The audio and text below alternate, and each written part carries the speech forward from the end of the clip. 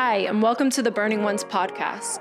Our desire is to see people all around the world burn for one name, Jesus. We pray that you experience the love and power of him through this journey. Thank you for joining us, and may burning witnesses arise. Open up your Bibles, if you would, to the book of Amos. I know some of you are thinking, man, he must really know his Bible if he's going to preach from Amos. Maybe. We're going to look into the book of Amos, chapter number 9. I do feel like the Lord has put some very specific things in my heart. I'm going to just hop right into it, head first into the deep end, if that's okay with everybody. I tend to get a little excited. So if you're taking notes and you're tracking along, I hope they're recording and all of that type of stuff, because it may be a little bit of a bumpy ride as we go. But Amos chapter 9, in the consideration of being selfless, you understand as well as I do, Revelation 12:11 would say it this way, that they overcame him by the blood of the Lamb and the word of their testimony. Right? And we shout, we dance, we sing, we praise, right? It's amazing. That verse is epic. It is awesome. But if that's the only part of it we know, it is incomplete. They overcame him by the blood of the Lamb and the word of their testimony, not loving their own lives, even when confronted with death. Man, I'm believing that there's a people in this hour of history that are going to arise. They're going to emerge. They're going to erupt in the earth, a remnant, as it's been spoken about, a tribe, a family, a church, a bride, a bright, radiant, illuminated people, fully possessed with the Holy Ghost, head over heels in love with Jesus, that have counted all of the cost and evaluated all of the consequences, but cannot live another day bound by self-preservation. A people bound by self-preservation will never be the catalyst for revival in our nation. Never. They overcame him by the blood of the Lamb, the word of their testimony, not loving their own lives.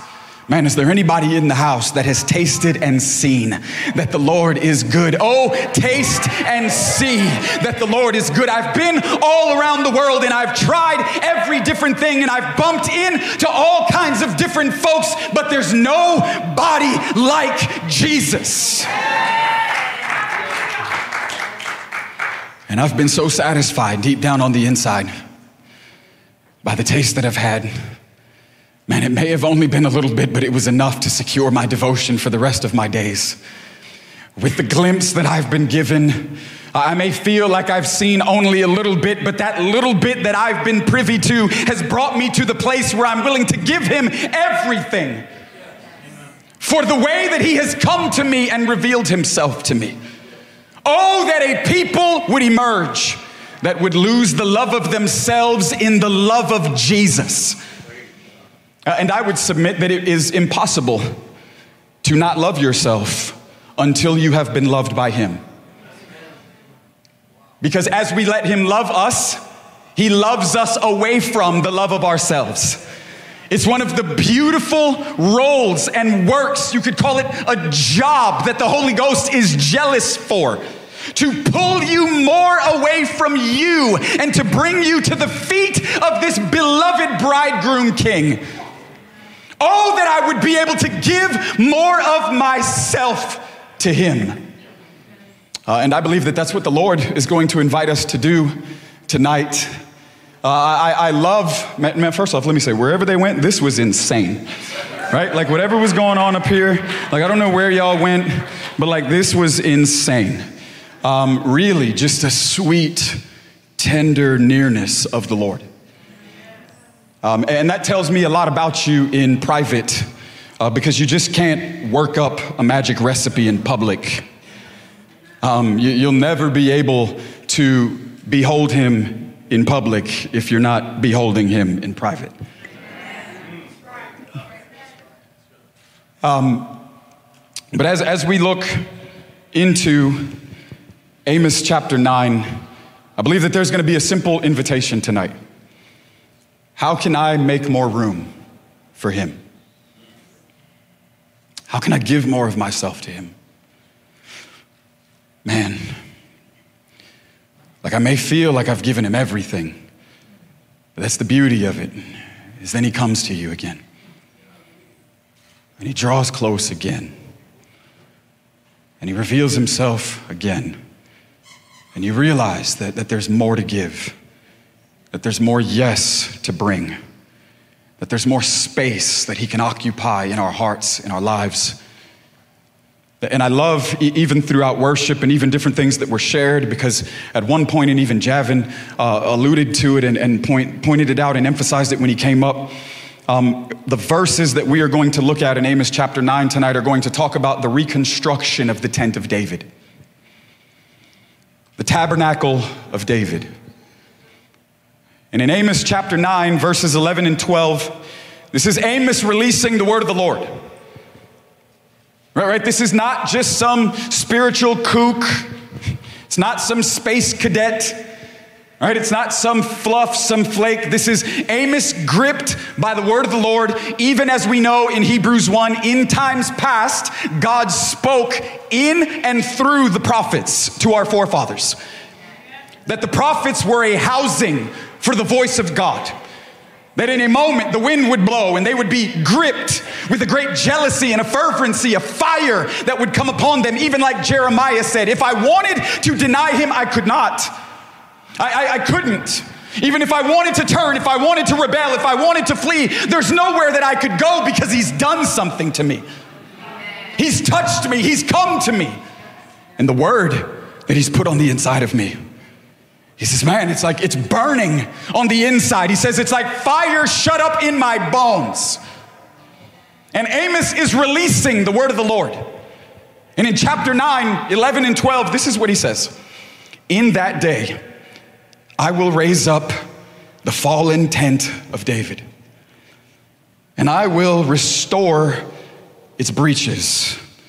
And I will also raise up its ruins and rebuild it as in the days of old, that they may possess the remnant of Edom and all the nations who are called by my name, declares the Lord who does this. Amos is prophesying of a day where God would pour out his spirit upon a people. He's prophesying of a day when the tent of David, where the tabernacle of David, and we'll get to that in just a moment because that is crucial to the picture that we are painting here tonight. Amos prophesies of a day when God would pour out his spirit upon a people, and there would be a people throughout the nations that would establish the tent of David. They would honor Jesus as king, and they would live in light of the reality that he is not only going to be king on that great day at the consummation of the age. He is not only going to be enthroned in the moment where he said himself, the Son of Man will come again in Matthew 16. He said, riding upon the clouds, with all glory and authority of his Father, with a host of heavenly angels. He's not only going to be the exalted one in the moment that Paul speaks of in Thessalonians 4. He says where the sky will split, the lightning will flash. We know the trumpet will sound, and the sign of the Son of Man will appear, and he will come. Amos is prophesying of a day when there will be a people scattered throughout the nations of the world that will establish the tent of David. And they will establish the tent of David, and they will make it primary. They will make it central.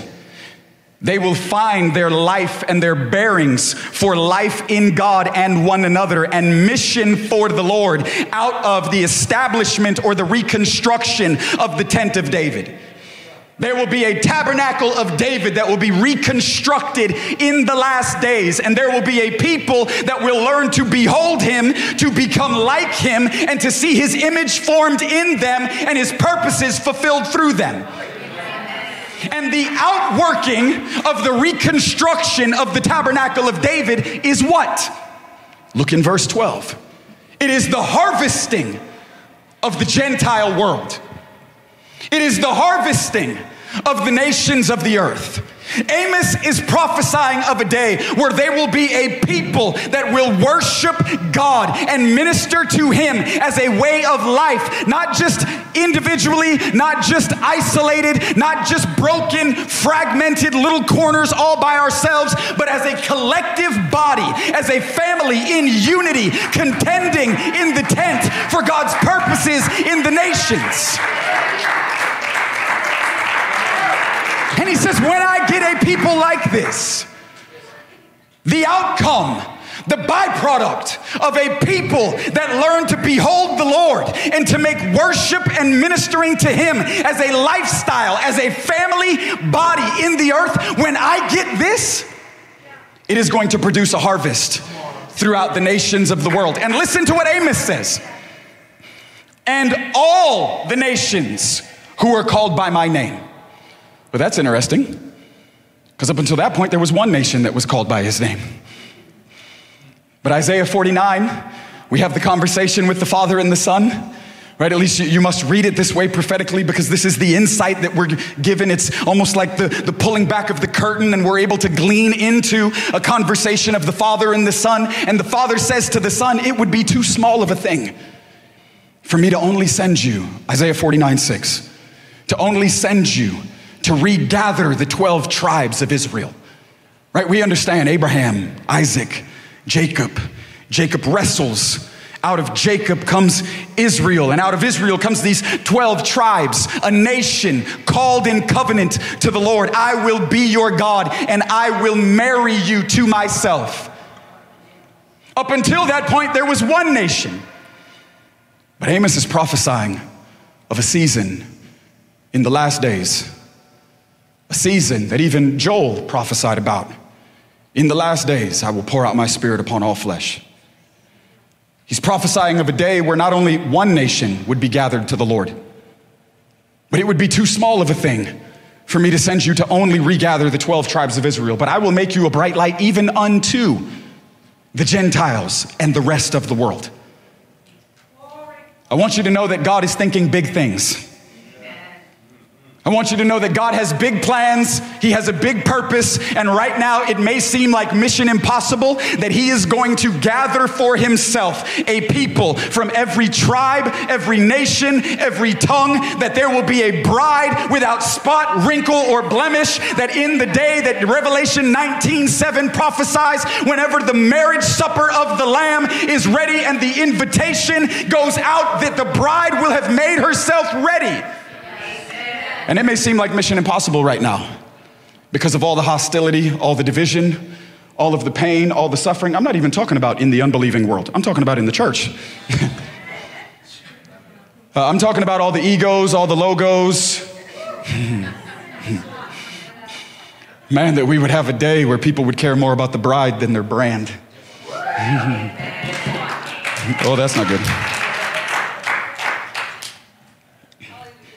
But Amos is prophesying of a day when the tent of David would be reconstructed and that God would have a people that He could possess in the nations.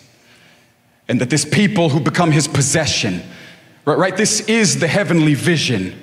This is what Daniel sees in his vision in chapter 7. He sees a people that the Son of Man possesses by His own desire. They're exalted, they ascend to rule alongside of Him as He is reigning in creation when He returns. This is what John sees in Revelation 5:9 and 7:9. A people from every tribe, nation, and tongue beautifully beholding the Lamb and worshiping the worthy one. And Amos is prophesying that this day is coming. Let me just tell you, there is no devil in hell that can stop this day. There is no plan of the enemy that can derail this day. There is nothing that the adversaries, rebels are able to do in order to disrupt God's plans. We understand that as we continue to lean in towards the end of the age, that there will be two things that happen simultaneously.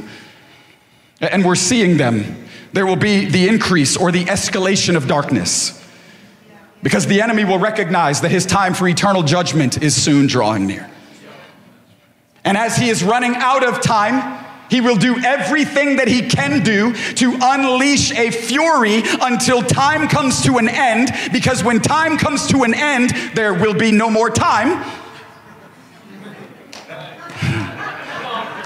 I know that was super deep.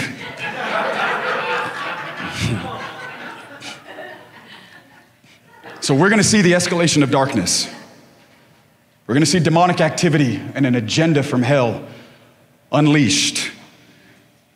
But he can't stop what God is doing. And simultaneously, we're going to see the increase of glory in the earth. Simultaneously, we're going to see the knowledge of God cover the earth as the waters over the sea. Simultaneously, we're going to see a people that become illuminated. They're bright. They're radiant. They're radiant ones because they've looked into the face of the radiant one. And there will be signs, wonders, miracles. There will be an accompaniment, not as a validation, but they will follow those that believe. And we will see an eruption of God's purposes in the last days, unparalleled to any generation that there has been up until this time period. And I believe that we are a whole lot closer than some of us probably think we are. And Amos is prophesying of the day where David's tent is going to be central. You see, we learn of David's tent in 1 Chronicles. In 1 Chronicles 13, 14, 15, 16, 15 especially is the verse that we'll highlight. In 1 Chronicles 15, we learn that David has a desire to bring the ark back to Jerusalem. In fact, in chapter 14, he says something that is staggering, or at least it should be. Because at this point, they have understood that they've been without the ark for almost 70 years. For those that remember, they had been conquered at one point by the Philistines. The Philistines had made a mockery. They had taken the ark. But almost 70 years had passed. The majority of that time, the ark had been at Abinadab's house. We're creating a foundation. And David says something that is staggering. He says, we have to do something about this. For in the days of Saul, we never went looking for the ark.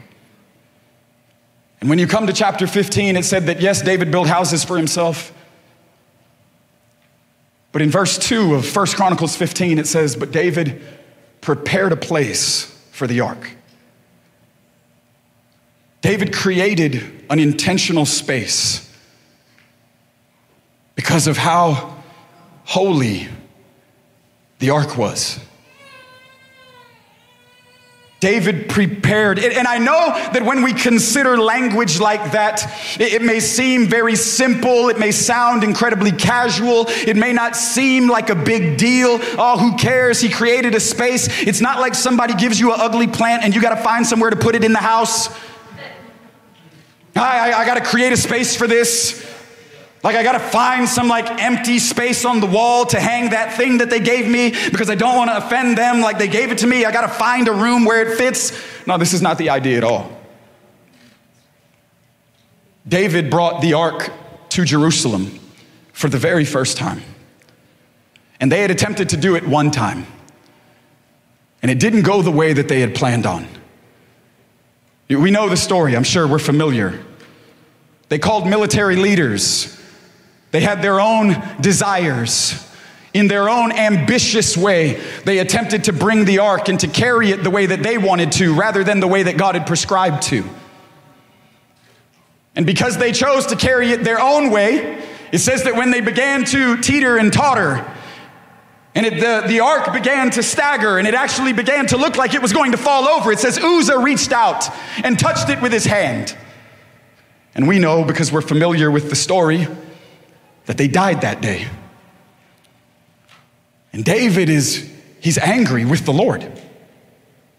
He's angry with the Lord because he doesn't understand. But David does something that is very profound. It says that he begins to recount the word of the Lord in order to understand God's desires for how he wanted the ark to be carried. You see, we don't get to carry presents the way that we want to. You see, David learned really fast That I don't get to carry presents in a casual way.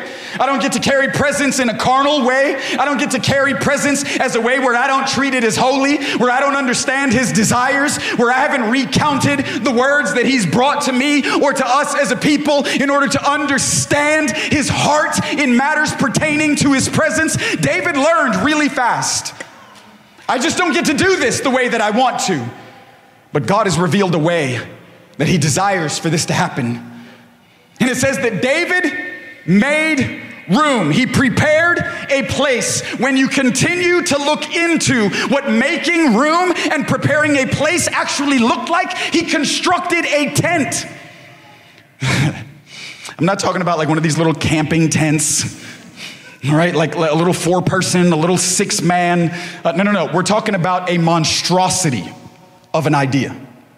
And in this tent, there were thousands of musicians, singers, worshipers, exhorters, thousands. We're not talking about like a banging worship leader and a cool preacher taking their show on the road.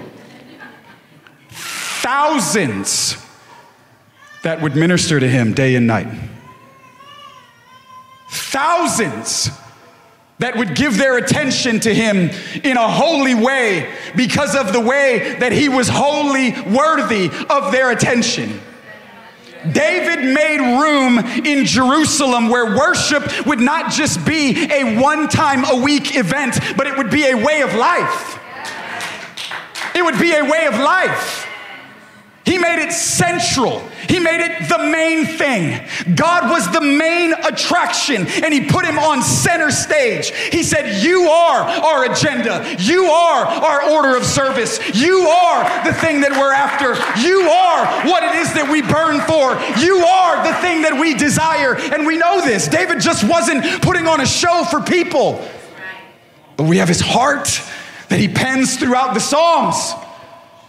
Different moments, Psalm 27:4, this one thing. Man, this one thing. Man, if you give me one thing, it's this thing. And David made the main thing the main thing. And it was the only thing that was going to define and direct his life. He said, this one thing I ask, and this is what I'm going to seek. Man, David had a bunch of other responsibilities. He was king of a nation. He was leading the army that was considered the most powerful in the region at the time. But David did not eclipse things that God had designed.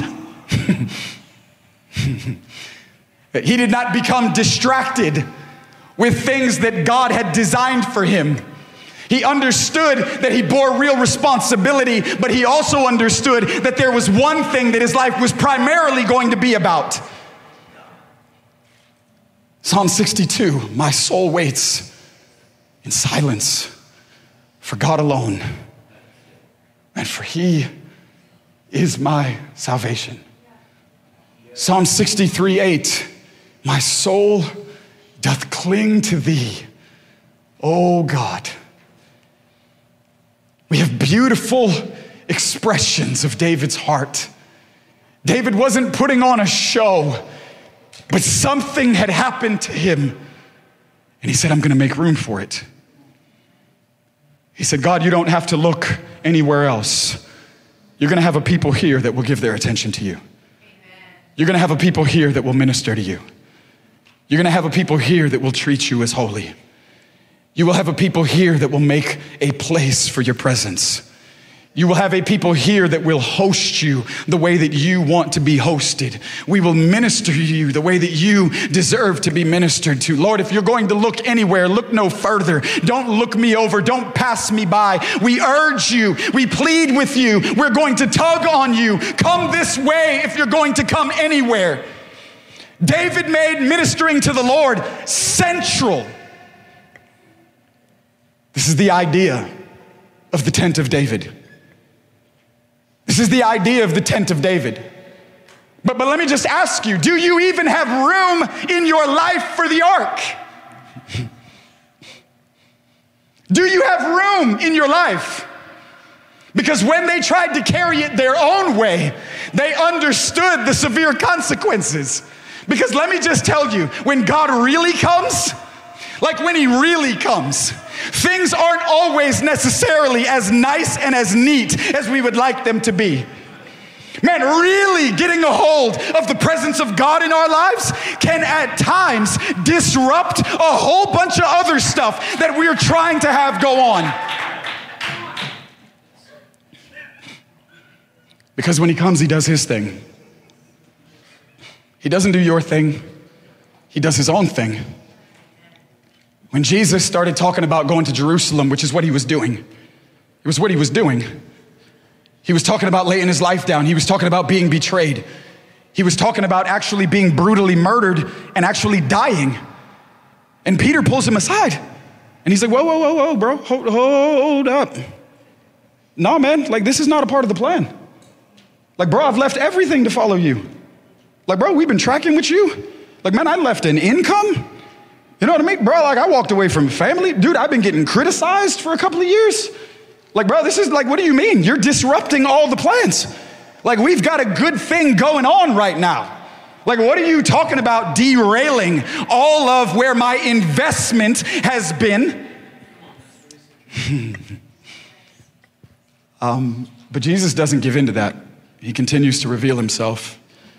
And at times, the way that he reveals himself becomes incredibly problematic to some of the dreams that we've created, to some of the ambitions that we have, to some of the plans that we've formed to try to do things our way, where he piggybacks all of our desires, where he just blesses and sprinkles a little bit of himself on things that we want. Let me just encourage you. You just can't slap a Jesus bumper sticker on anything that you want and command him to bless it. I know that may be the way that it seems, but I'm so sick and tired of this like patty cake Jesus man stuff. This like, man, like walk up, put in your 2 quarters, push the buttons that you want, and, you know, like I dream of Genie, rub his belly and 3 wishes are gonna come out. This isn't the way that it works. But David brought the ark to Jerusalem, and he said, Lord, we're gonna host you. We're gonna host you as a people.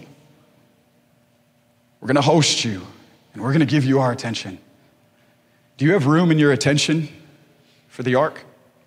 Is there any space? Right? Sometimes we feel like we're not hearing from him, but it's because we have no room for him. There's no room for him. We're so busy, we're so distracted. You don't understand, man, like my way of life and like my rhythm. And hey, if you're too busy for him, let me just tell you, you're too busy. It's George Whitfield that goes down as saying, I have so much to do today that I must get up so much earlier to be with him. The idea is not the more that I have to do, he's what suffers the consequence. Well, because I have more to do, I have less time to be able to devote to him. You see, Abram is another man in Genesis 18 who recognizes he's sitting at the front of his tent. The Bible says that God came to him. Abram saw 3 visitors. But when he realized that God had drawn near, it says he got up and he ran to meet him. And he bowed down low. And he said, please don't pass me by. That's Genesis 18, 1, 2, and 3. He said, please don't pass me by. But he said, let me grab some water so that I can wash your feet. He said, let me do whatever I can to try to bring you rest. He said, let me go and grab some bread for you or make a meal for you. You see, Abram understood that when God came close, there was only one thing that he was worried about doing. And it was making room to host him, to give his attention to him, and to be hospitable to him. Abram wanted to be hospitable to the Lord. When God came close, he said, how can I minister to you? How can I love on you? How can I wash your feet and give you rest? How can I bring you bread? How can I make you a meal? He said, don't pass me by. And God lingered. He stayed. Similar to the disciples on the road to Emmaus in Luke 24. When you read it, it almost sounds super funny. Like Jesus has like a weird sense of humor. In Luke 24, 28, 29, 30, it says that as they were coming towards a place in the road, Jesus acted like he was going to continue on to see what they would do. Because sometimes he wants to know if you're willing to let him go.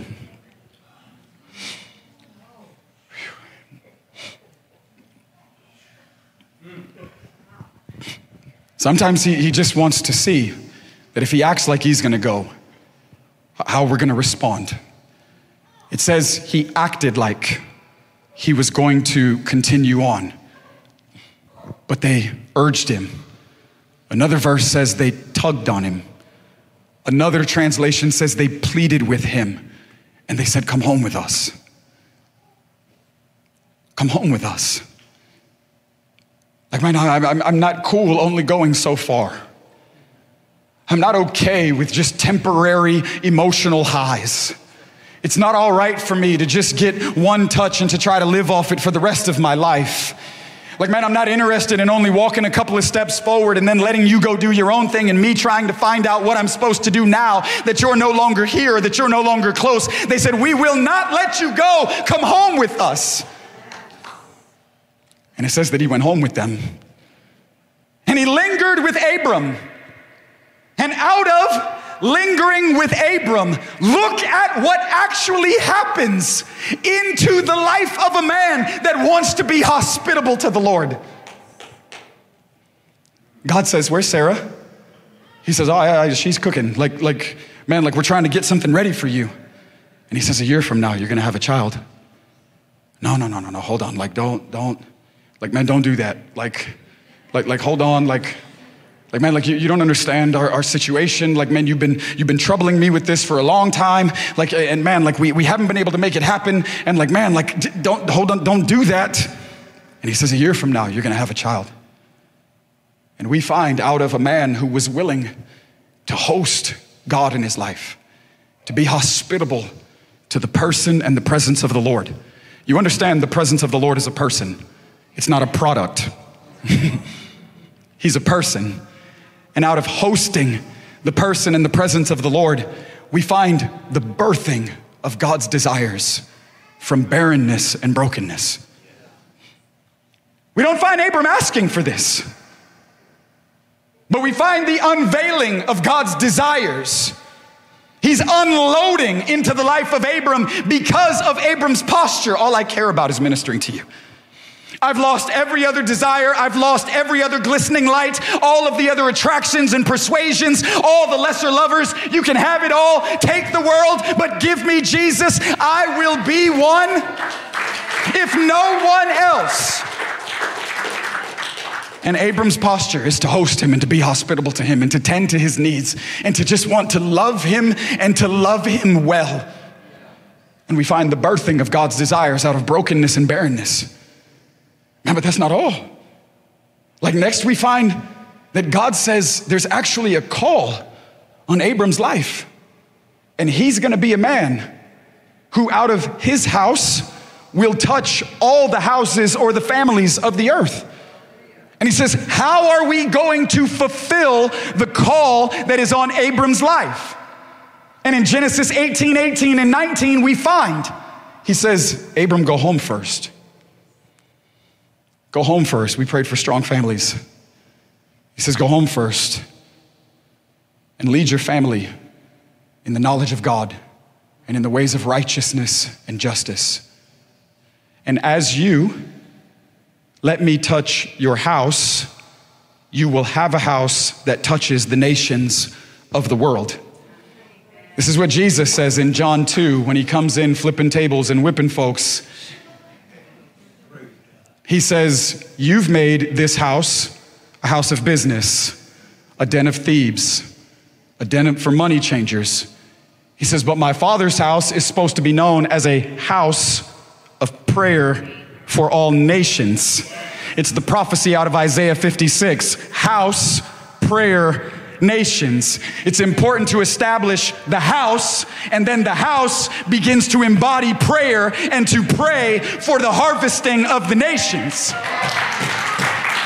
And he says, we are going to fulfill the call on Abram's life, because Abram was one man that was called out of a mess. It's actually funny, Mesopotamia. Which is modern day Iraq, where the Tower of Babel was. Babel is still in Iraq, which is where Babylon was. But one man in Genesis 12 called out of the mess. And he says, if you will walk with me, I will bless you. And out of you, I will bring forth a people. And I will use that people to bless all the nations of the earth. Abram, go home first, because I'm longing to establish a house. Go home first, because I'm a family man. If you don't know it or not, God's a family man. He's Father, Son, and Spirit. We are baptized into the experience of a new way of family so that we now can be an expression of a new way of family in the earth. Where earthly, worldly family is no longer our reference point, but it is what we've been given access to behold in this divine community. God in himself is a divine family. He is community in himself. And now he is the reference point for what we are longing to establish in the earth as a house, as a family, as a people, as a church, as a bride. Fight to preserve the unity of the Spirit and the bond of peace. He says, Abram, go home first, because as I establish your house, I'm going to make a house that will touch all the nations of the world. But it doesn't even stop there. Next, we find that God is now revealing to Abram what's on his heart for cities and regions and nations and people groups. He says, should we share with him the things that we are getting ready to do? And he brings him in. And Abram gets instructions for intercession by hosting the Lord well. Let's track from the beginning really quick. From hosting the Lord, from giving himself to being hospitable to God, from having a one thing jealousy. There is a central thing that drives his life and his bearings for life and mission in the earth. And it is to host the person and the presence of God. And out of that, it was even sang and prayed, delight yourself in the Lord, and I will give you the desires of your heart. Because as you make me everything, I will gladly give you the desires that I have put in you, because I have become your desire, and now you have become a housing for my desires. And so I have no problem giving you my desires, because I've become your desire. It's not worldly. It's not carnal. It's not ambitious. But when you make him everything, he's willing to give you everything, because he's become everything to you. And he knows that you are satisfied with nothing because you have everything in him. But out of one man who's willing to be hospitable to the Lord, we find birthing out of brokenness and barrenness of God's desires. We find a branding, a call upon Abram's life that's going to radically revolutionize his own house. Right? Like, we're not just praying for God to do things in the nations. I want him to do something in my living room. You know what I mean? It's like the Gideon thing in Judges 6. Hey, listen, yep, I'm gonna use you out in the field. Yep, it's gonna be amazing. Yep, we're gonna deliver a people group. Yep, we're gonna rout the enemy. But hey, Gideon, go home first and tear down the altars in your house. Destroy the Asherah poles in your room. Get rid of the idols underneath your roof. Crush the generational bondage and the things that have plagued your family line. Go home first. Because to think that God would desire to do something in public and bypass what's happening in private is absurd. I'm not only going to move in the field, but I want to move in your living room. I want to move in the bedroom with your kids. Man, I want to turn your kitchen upside down. Man, like when we get the wind blowing and the fire of God on our house, I'm telling you, they were all gathered together in an upper room, and all of a sudden, God shook the whole house where it is that they were, and he put fire on everybody. Man, may God roast all of you tonight when you get to the house. Man, I think sometimes we limit it to something only happening right here, but man, when you get the fire in your house, when you get the wind blowing in your house, when you establish the altar and the ark in your house, when you determine that I'm gonna shut everything else away and I'm gonna give him my attention, I'm going to behold him and host him.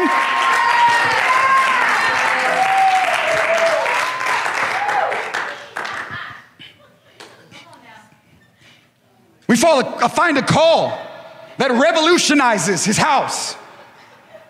And out of a house that has been transformed, we find mission into the nations. And then we find instructions for intercession. Abram wasn't just bombarding heaven with whatever was on his heart. I mean, that's cool. But he had been given access to what was on God's heart. And he found his instructions for intercession through the access to God's heart that he had been given. God said, should we let him in? Should we reveal to him the things that we're longing to do in cities and regions and nations? Man, that God would have a trustworthy people where he could really share what he's doing in our nation. Where he could really share what he's doing in our nation. And we wouldn't have this abundance, right? This plethora of spiritual sounding voices that sounds like God is a schizophrenic, or that that he's bipolar or something, depending on what voice you subscribe to or what channel you turn on or what platform you look to, depending on where you look and where you go. But Paul describes these days. In the last days, men will be lovers of themselves, and they will look for ear tickling, and they will find those who are simply saying the things that they long to hear. You understand as well as I do, we're living in a day where no matter how crazy of a something it is that you are trying to listen to, there's all kinds of folks for you. It doesn't matter to me how wild, how completely out in left field somewhere, no matter what you want to try to justify, no matter what you're looking to validate, no matter what type of lifestyle or ideology or what have you, there is somebody preaching it somewhere. But Abram found instructions for intercession out of God's presence, because God had a person that was willing to host him. But Amos preaches that in the last days, it's not just going to be a person, but it'll be a people. It's not just going to be a person, but it'll be a people that learn to host him together. That learn to create a place in Ephesians 2, habitation. For we're no longer strangers or foreigners or aliens. But because of the wisdom of the cross and the power of the blood, the cross has created a new community in the earth, and the expression of one new man, no longer identified by ethnicity and all of the nationalities and all of the worldly chaos and hostile conversations that create all these polarizing categories and inflict suffering on people groups in order to divide us. No longer will that be the reality, for the blood of Jesus has torn down the wall of hostility, and the eternal enmity has been destroyed.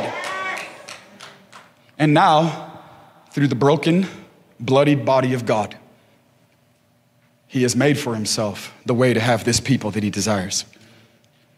Jesus thinks his bride is to die for. This beautiful people, from every tribe, every nation, every tongue.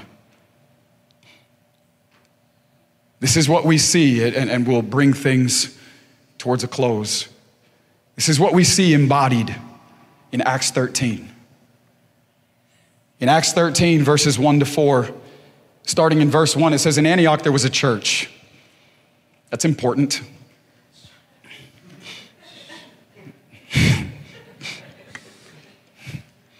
There's a church.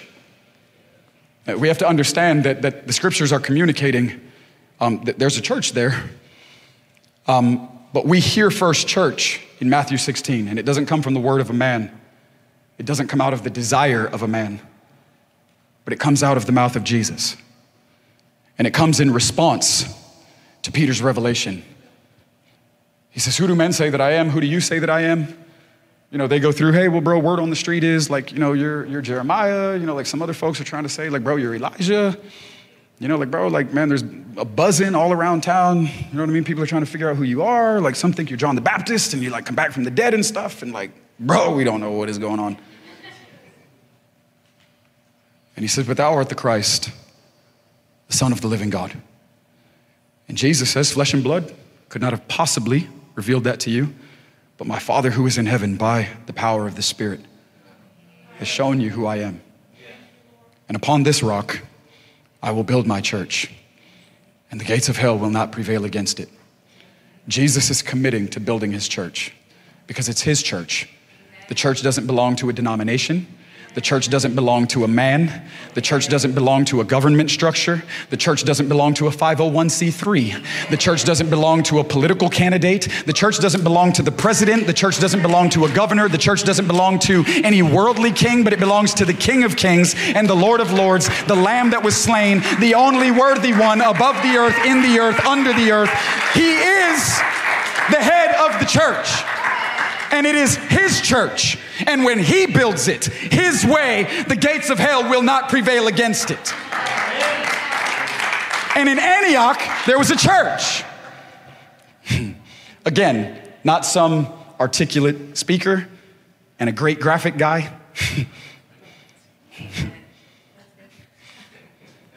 You only laugh because you know what I'm talking about is super funny because it's super true. Like, man, I got a call to preach and I got a graphic guy. We're a church now.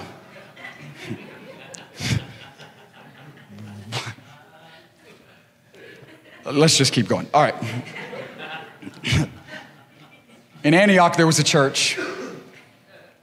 And there were prophets and teachers. And it begins to name 5 guys, right? Simeon, Lucius, Manaen, Barnabas, Paul. And it says that they were all together, fasting and praying and worshiping and ministering to the Lord. The verbiage there is that it was not a one-time event, but the language and the tense being used is that it was an ongoing way of life. They weren't ministering to the Lord because they were in the middle of a crisis. They weren't ministering to the Lord because they needed financial breakthrough. They weren't ministering to the Lord because of their own worldly desires or because of things that they wanted God to do because God was not being who he thought or who they thought he would be, right? Like they weren't going to be able to press him with their devotion in order to get him to be something that he already is not. But they're there and they're ministering to the Lord. And out of ministering to the Lord, it says that the Holy Ghost speaks.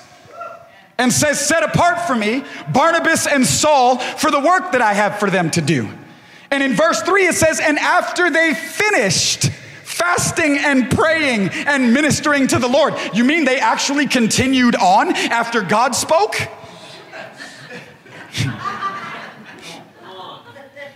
I just want to tell you, sometimes the hardest thing in the world to do is to linger a little longer when you feel like you already got what you came for.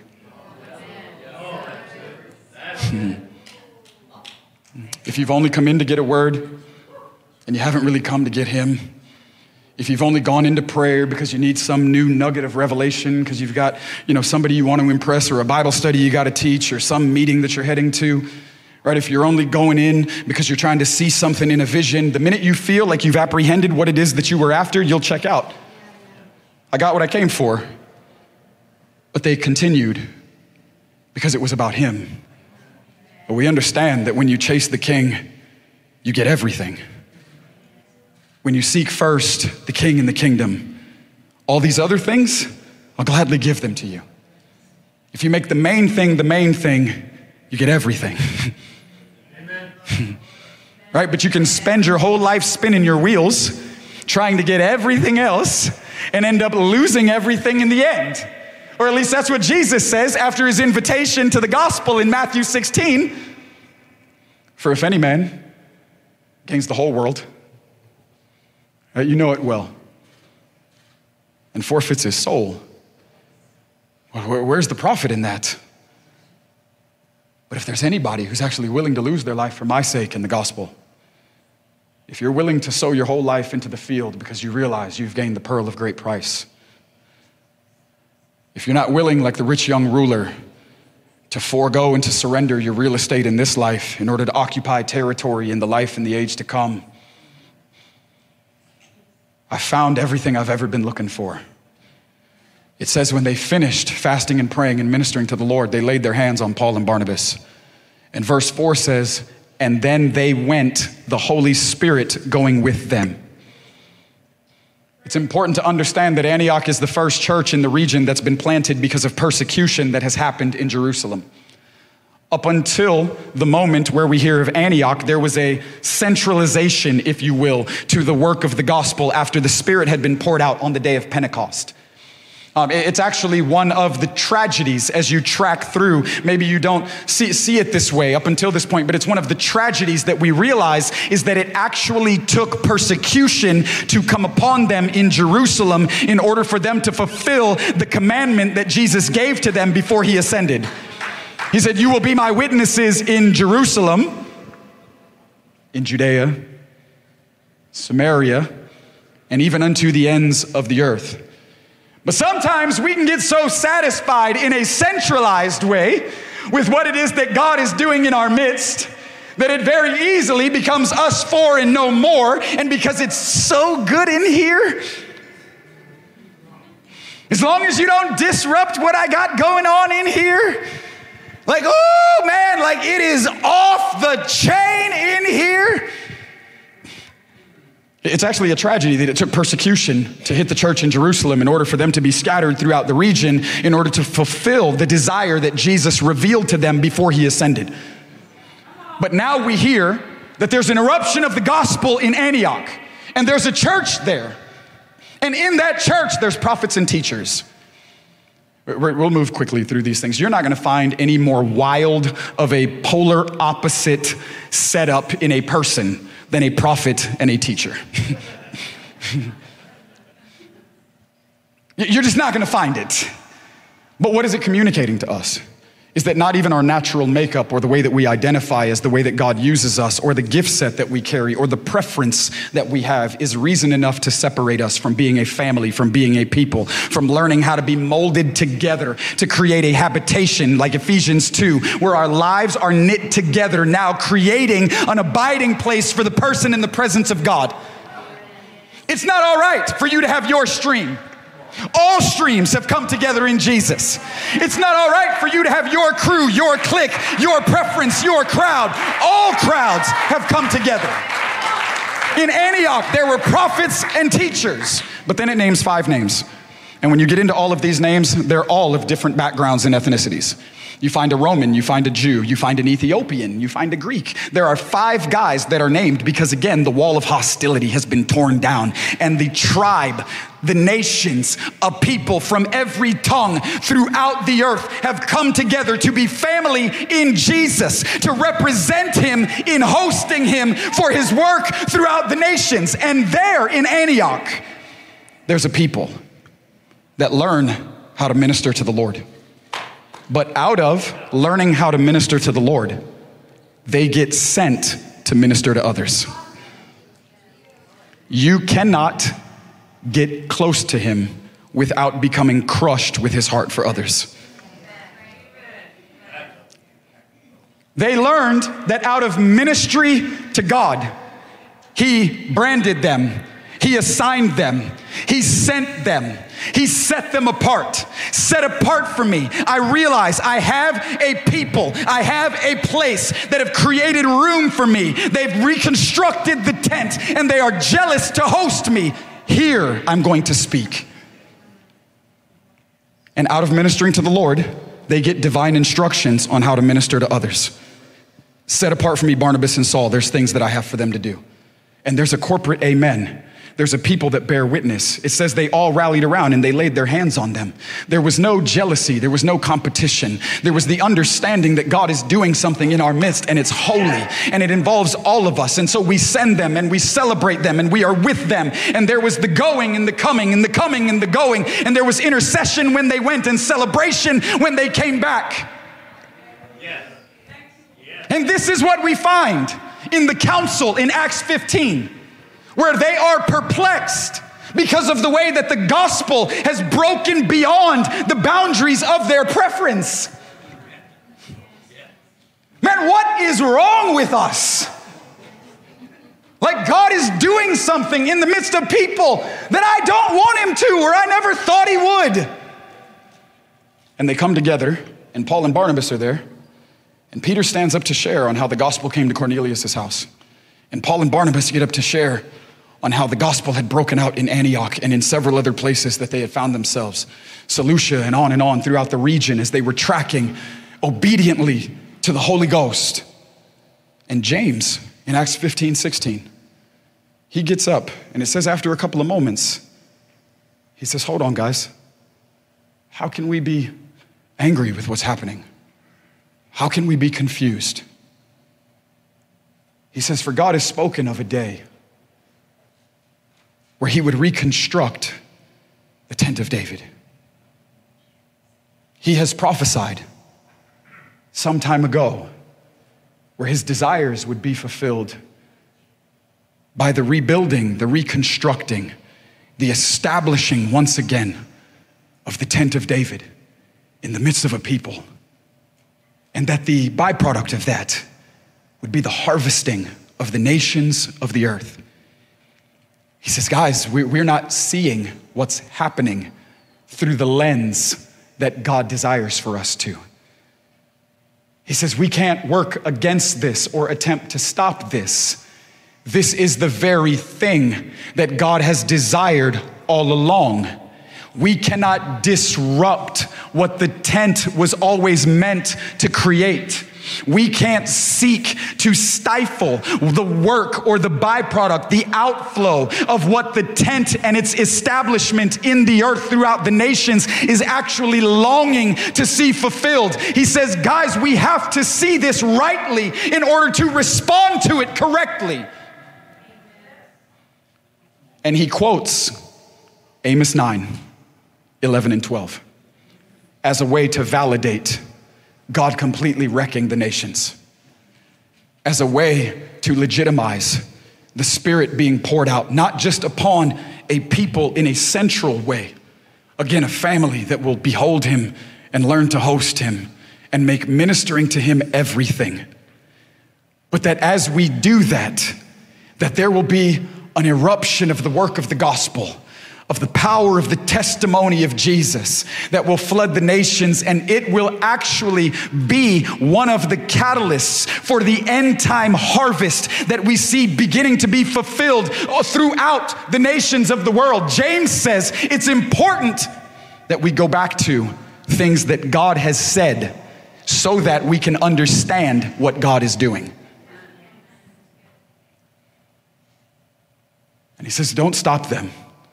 They've made room.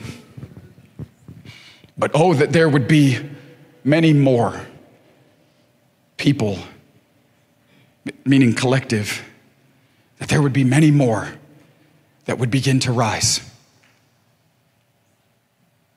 That there would be many more that would make room,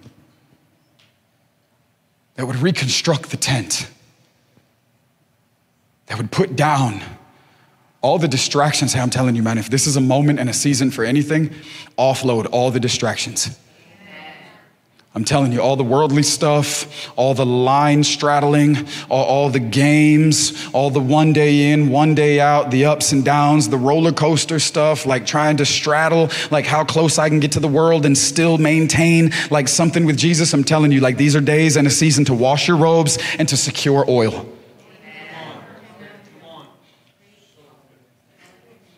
Because God is looking for a people that will make room.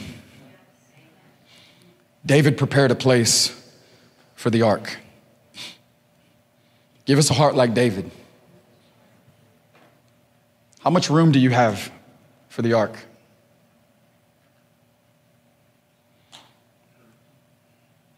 How much room do you have for the ark? I don't even want you to hear this in some condemning way. I want you to hear this in a jealous way, because his heart burns to be with you. You see, the prize of constructing the tent is him.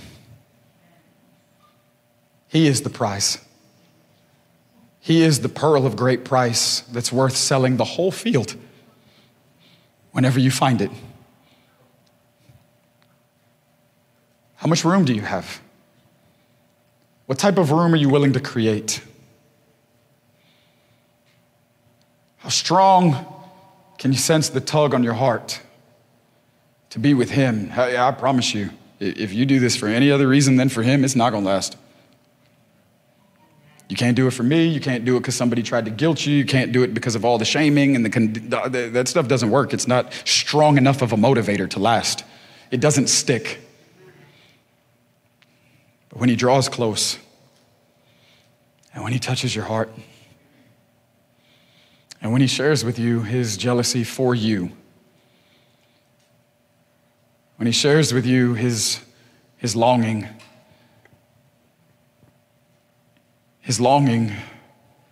the groan. You see, Paul in 2 Corinthians 5 says that while we reside in this earthly tent, there's a groan. There's a groan because we realize there's so much more. Man, I pray that the groaning of God would hit you again. I pray that painful ache on the inside, you just don't understand. I've got to have him. I don't care how weird it looks. It doesn't matter to me how strange it sounds. It doesn't matter to me how abnormal it may seem. I don't care what normalized cultural Christianity is satisfied with. It doesn't matter to me what everybody else is doing or how everybody feels it's okay to live. I don't really care about that stuff. He's come to me. He's touched me. He's revealed himself to me. And I know that as much as I may think that I want more of him, he wants more of me. Thanks again for listening to the podcast today. We pray that it has fanned into flame the love that you have for him. If you would like more information about Burning Ones, you can subscribe to our YouTube channel, follow us on social media, visit our website, burningones.org, or download our app.